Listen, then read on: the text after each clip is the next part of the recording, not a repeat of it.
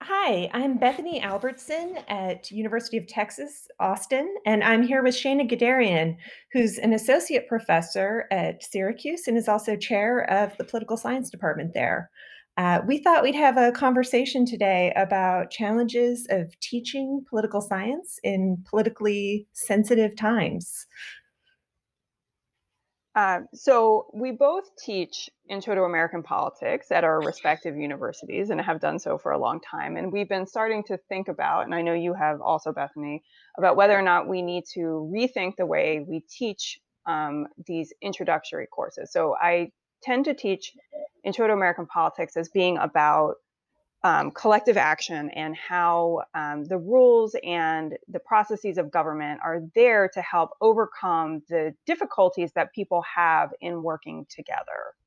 And I've been starting to think about whether or not I need to, in my classes, emphasize more that there are the benefits of democracy as a concept, and then think about and talk to students about the forces and actors in our political system that are trying to make it harder for certain groups to work together collectively.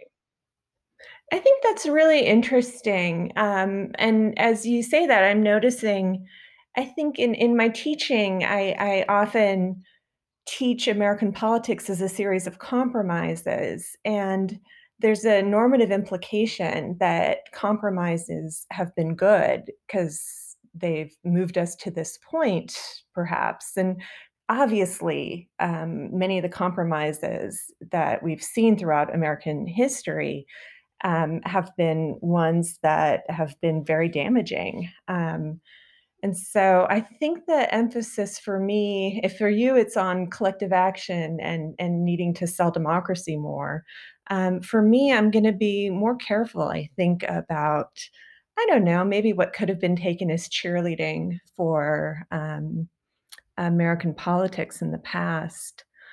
I also think that one of the changes my teaching has gone through and will continue to develop, I hope, is transition to more of an emphasis on teaching civic skills and helping students or encouraging students to develop their own political voices.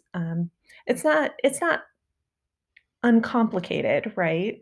But it's, I think, a really important part of political education. And actually, I've borrowed slash stolen this concept from you as well. And I also am having students develop these skills, but also because I think they are skills, right? Learning how to write a letter to a member of Congress, getting political information, learning how to join action, political action groups. These are potential ways to strengthen democracy. And I do think that if we want to tell students and the benefits of democracy, we should ask them to also develop some skills so they can themselves add to and deepen that democratic project. And one of the ways we can do that is to help them see that these are skills that you can and habits that you can develop that are not mysterious and they're not handed down by some kind of by just family or just knowing things, right? There is a process by which you can learn what civic skills mean, and if you start to practice them, again, they become habitual. It's true, and one of the things, we notice over years of teaching is that some of the students have it. I've had students who are far more politically active or connected than I ever will be. But there's a whole group of students for whom this is it's a foreign language. It's oh, I'm not that political. And one of the things I think that we can do as educators is show them the many ways in which politics is, like it or not, going to intersect with their daily lives. Sure, and there are limits, right? When I ask students to that they could, I give them all sorts of options of things that they could do, and they can participate with a variety of groups across the ideological spectrum. Mhm. But we do put limits, right? So no hate groups and no groups that again are kind of undercutting the democratic project.